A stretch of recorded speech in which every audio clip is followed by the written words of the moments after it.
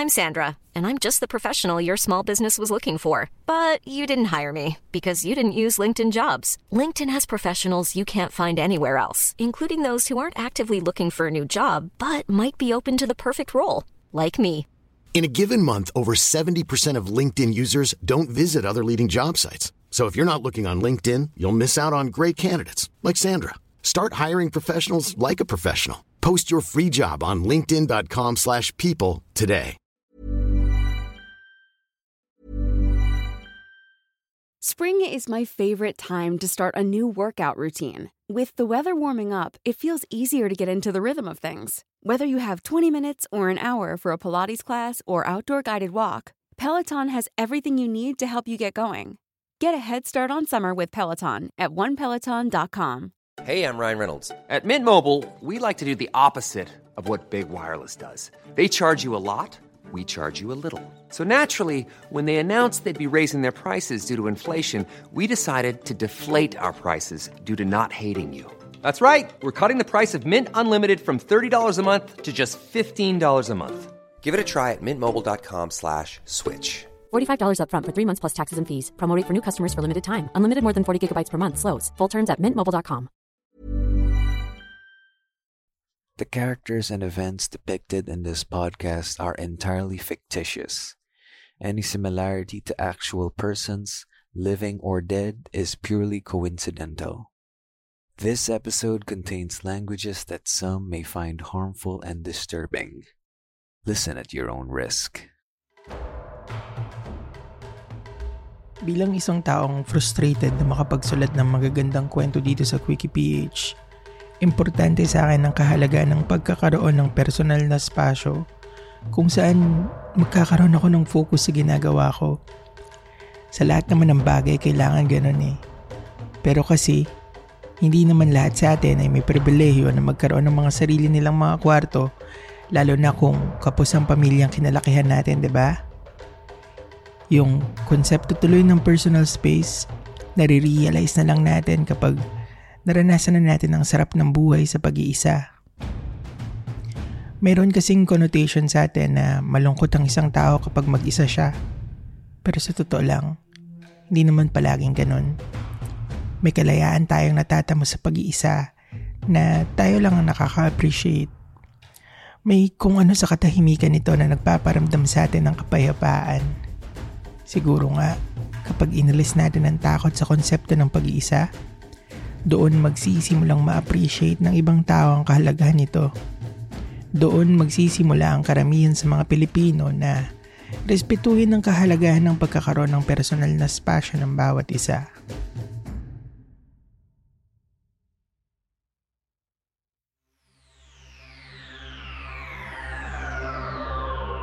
Welcome to Quickie, a podcast filled with queer Filipino short stories for your listening pleasure. In this episode, we present to you Constru. Kahit magastos, hindi magawa ni Luke na hindi magtrabaho sa isang mamahalin na coffee shop na malapit sa kanila. Paano kasi? Palagi na lang niyang kaagaw sa spasyo at internet sa bahay ang mga kapatid niyang nag-aaral at mga magulang niyang addict sa social media. Hindi rin siya makafocus sa ingay na nalilikha ng kanyang buong pamilya. Isama mo pa ang araw-araw na bulyawan ng mga kapitbahay at ang hindi matapos-tapos na construction ng isang condo unit sa tabi nila. Bilang isang freelancer, mahalaga kay Luke ang mabilis na internet, aircon at payapang environment kung saan makakapag-focus siya sa pagre-resolba ng mga reklamo ng kliyente niyang nasa ibang bansa. Gustuhin man niyang bumukod sa pamilya niyang walang konsiderasyon sa mga pangangailangan niya, hindi niya magawa. Paano sangkatutak na paniningil ng utang na loob ang maririnig niya sa kanyang mga magulang na akala yata noong nakapagtapos na siya ng pag-aaral siya na ang dapat sumagot ng lahat. Binigyan ni Luke ng palugit ang sarili. Kapag napagtapos na niya ang kapatid niyang sumunod sa kanya, ay aalis na siya. Pero biglang ibinagsak ng gobyerno ang K-12. Naupo ang isang pasistang presidente at nagkaroon pa ng pandemya. Nagkandaletse-letse ang lahat para kay Luke. Pilit niyang kinukumbinsi ang sarili. Mabuti nga at may trabaho pa siya di tulad ng iba. Yun nga lang, hindi niya magawang enjoy ng sariling pera. Sa taas kasi ng presyo ng mga bilihin halos wala nang natitira sa kanya. Ang dating 50 pesos na kape na pinapatagal niya ng 6 na oras para manatili sa coffee shop, ngayon ay 80 na. Pakiramdam tuloy ni Luke ay nalalabi na ang maliligayang araw niya sa pagtatrabaho ng payapa sa coffee shop na yun. Paborito ni Luke na maupo sa pinakasulok ng coffee shop kung saan mayroong saksakan ng kanyang laptop at hindi gaanong matao. Parang kanyang-kanyang lugar na yun mula alas 7 ng umaga hanggang alas 2. Sa tapat ng coffee shop ay may isang ginagawang building. Pero hindi ito tulad sa kanila, narinig mo ang ingay ng paggawa. Tahimik dito. Siguro maganda ang soundproofing ng coffee shop o sadyang sumusunod lang sa mga alituntunin ng paggawa ang construction dito. Sa pwesto ni Luke ay natatanaw niya ang pinakang pasukan ng mga manggagawa. Ginagawa niyang break sa pagtatrabaho niya ang tanawin ng mga construction workers o Constru kung tawagin niya na nagta-time in sa ginagawang gusali. Inaaliw niya ang sarili sa pag-iisip ng kung ano-ano. Naghahanap siya ng mga trabahador na may itsura at tipo niya. Minsan nga ay hinuhulaan niya mga amoy nito base sa itsura. Lingid kasi sa iniisip ng iba na mababaho ang mga Constru, ay alam ni Luke na ang mga construction workers, lalo na dito sa Pilipinas, ang isa sa mga pinakamalilinis na manggagawa. Sa araw-araw kasi niyang paglalakad papunta sa coffee shop ay wala pa siyang nakakasabay na construction worker na mabaho, lalo na sa umaga. Minsan ngang pumasok sa isip niya na ang isang grupo ng mga Constru na naglalakad papasok sa kanilang trabaho ay parang isang pasilyo sa grocery kung saan matatagpuan ang iba't ibang klaseng sabon sa katawan. Kung may mga Constru man na may amoy, yun ay dahil hapon na at pauwi na sila sa kani-kanilang mga tahanan. At marahil, walang nakalaang paliguan ng mga construction sites na pinagtatrabahuhan nila. Isang araw, habang naglalakad papunta sa kanyang paboritong coffee shop si Luke, ay nakapulot siya ng isang pitaka. May laman itong isang tax ID, isang maliit na envelope na may lamang 2,000 piso, mga barya na nasa 40 pesos, at isang supot na may 2 stick ng yosi. John Emmanuel Miranda ang nakalagay sa ID. Mukhang malaking lalaki ang nasa litrato. Kwadrado ang kanyang muka at magandang hulma ng balikat. Mas bata ito ng ilang taon kay Luke at ipinanganak sa malayong probinsya. Sinubukan ni Luke na maghanap ng contact number ng lalaki sa wallet pero wala siyang makita. Binuklat niya ang envelope na may lamang 2,000 piso. Doon ay nakita niya ang pangalan ng agency kung saan nagtatrabaho ang may-ari ng pitaka. Greta Constructions. Construction worker ang may-ari ng pitakang napulot niya. Payslip pala ang envelope. Nagulat si Luke sa baba ng kinikita ng isang Constru dito sa ating bansa. Di na nga kagandahan ng benepisyo, ang sahod, below minimum pa. Paano nila nabubuhay ang pamilya nila?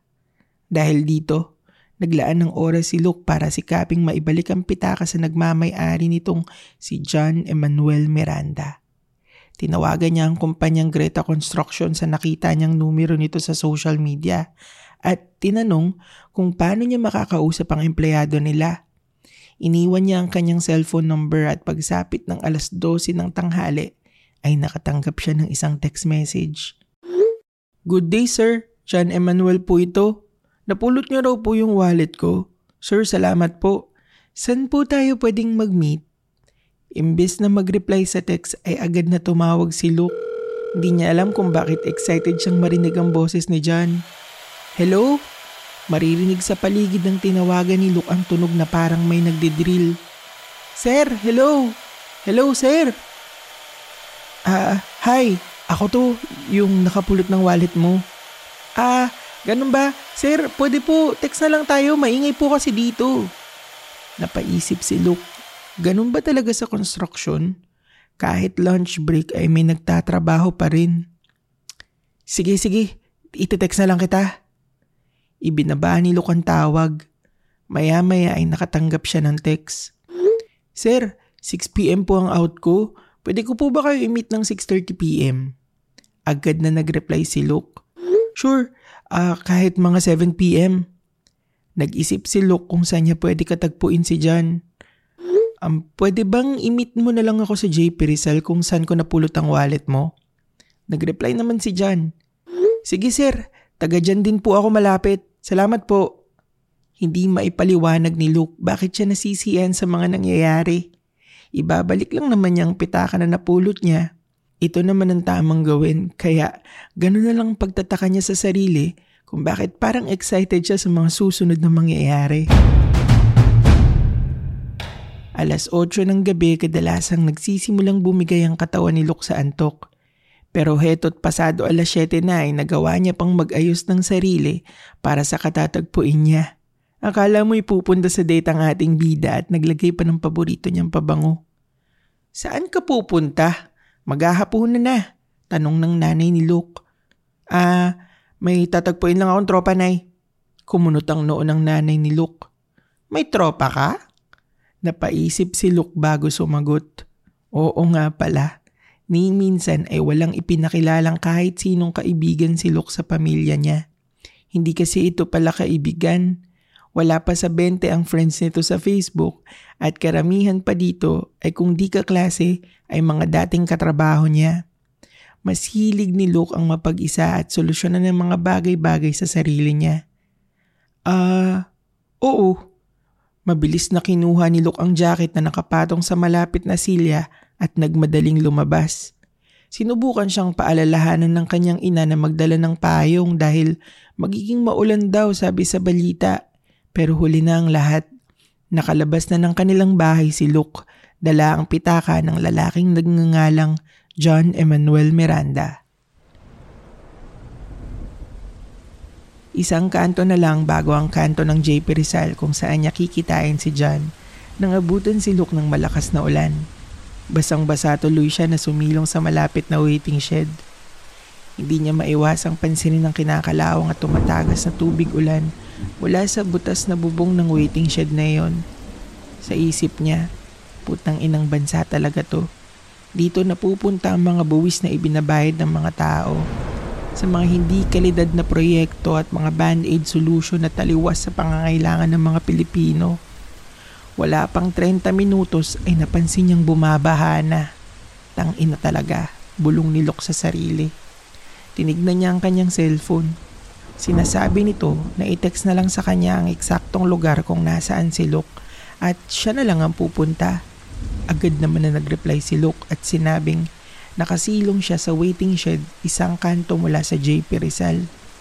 Maya-maya ay dumating na si John Emmanuel Miranda. Malayo pa lang ay alam na ni Luke na siya ito, pero hindi niya inaasahan na mas maganda palang itsura nito sa personal. Nakasuot ito ng sando at shorts na nakatupi upang maiwasan ang baha. May dala-dala itong malaking payong. Habang naglalakad dito sa baha ay may sasakyang dumaan. Mabilis ito magpatakbo kaya naman nakagawa ito ng isang malaking alon sa baha na tumilapon kay John. Imbis na mandiri sa baha ay napalunok ng kanyang laway si Luke nang makitang bumakat ang kalamnan ni John sa ngayon ay basa ng sando. Nang makalapit si John kay Luke ay nagtanong ito, "Sir, kayo po ba yan?" Hindi agad na sumagot si Luke. Nakatingin lang ito kay John na parang nakakita ng multo. "Sir, ayos lang po kayo?" Biglang natauhan si Luke at tarantang sumagot. Yes, ikaw ba si John? Ako nga pala si Luke. Napulot ko yung wallet mo. Andito yun eh. Teka lang ha. Sir, kalma lang. Basang-basa po kayo. Huminga ng malalim si Luke. Oo, pasensya na, ang lakas ng ulan eh. Ito yung wallet mo. Salamat sir ha. Wala yun. Wala akong kinuha dyan ha. Gusto mo, tignan mo pa. Pagsisiguro ni Luke. Salamat po ha. Sir, gusto mo, dun muna tayo sa amin magpahupa ng ulan. Doon lang naman ako sa malapit oh. Itinuro ni John ang kanyang lugar gamit ang uso nito. Napakagat ng labi si Luke nang mapansin niya na ang cute pala nito. Mabilis siyang sumagot. Sige, tara po, anyaya ni John. Naglakad na si John palayo sa waiting shed nang mapansin niyang hindi agad sumunod si Luke. Paano kasi ay nakamaong ito at puting rubber shoes? Bumalik si John kay Luke. Sir, gusto niyo po pumasan kayo sa akin? Namula ang mga pisngi ni Luke. Naku, wag na, ano ka ba? Kahit sa loob niya, kilig na kilig siya. Sa isip ni John ay siguro nandidiri ito sumampa sa kanya dahil natalsikan siya ng baha. Kaya naman, itiniklop niya ang kanyang payong at muling sumilong sa walang silbing waiting shed. Hinubad nito ang suot na sando sa harap ni Luke at pinunasan ang sarili. Parang gustong magwala ni Luke sa nasaksihan. Ang tambok ng dibdib ni John. Tayong-tayo ang mga utong nito na parang niyayaya siyang sumuso dito.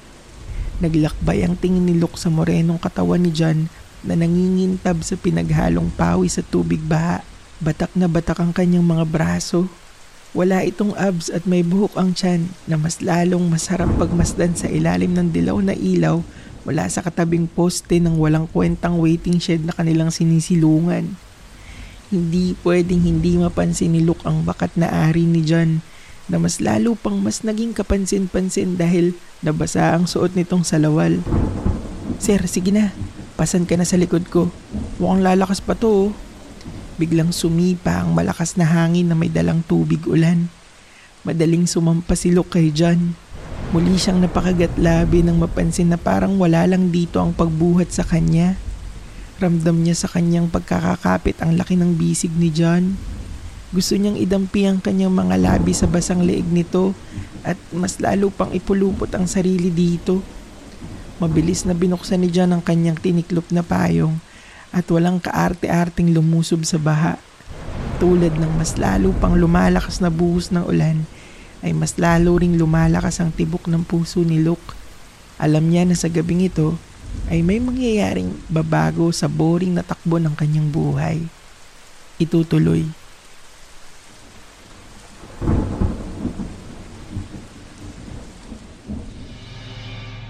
Thank you for listening to Quickie, powered by Podmetrics. Quickie PH is brought to you by Podcast Network Asia. Do you want your story featured here on Quickie? Send us an email through quickieph@gmail.com and we will read it every Thirsty Listener's Story segment. Even when we're on a budget, we still deserve nice things. Quince is a place to scoop up stunning high-end goods for 50 to 80% less than similar brands.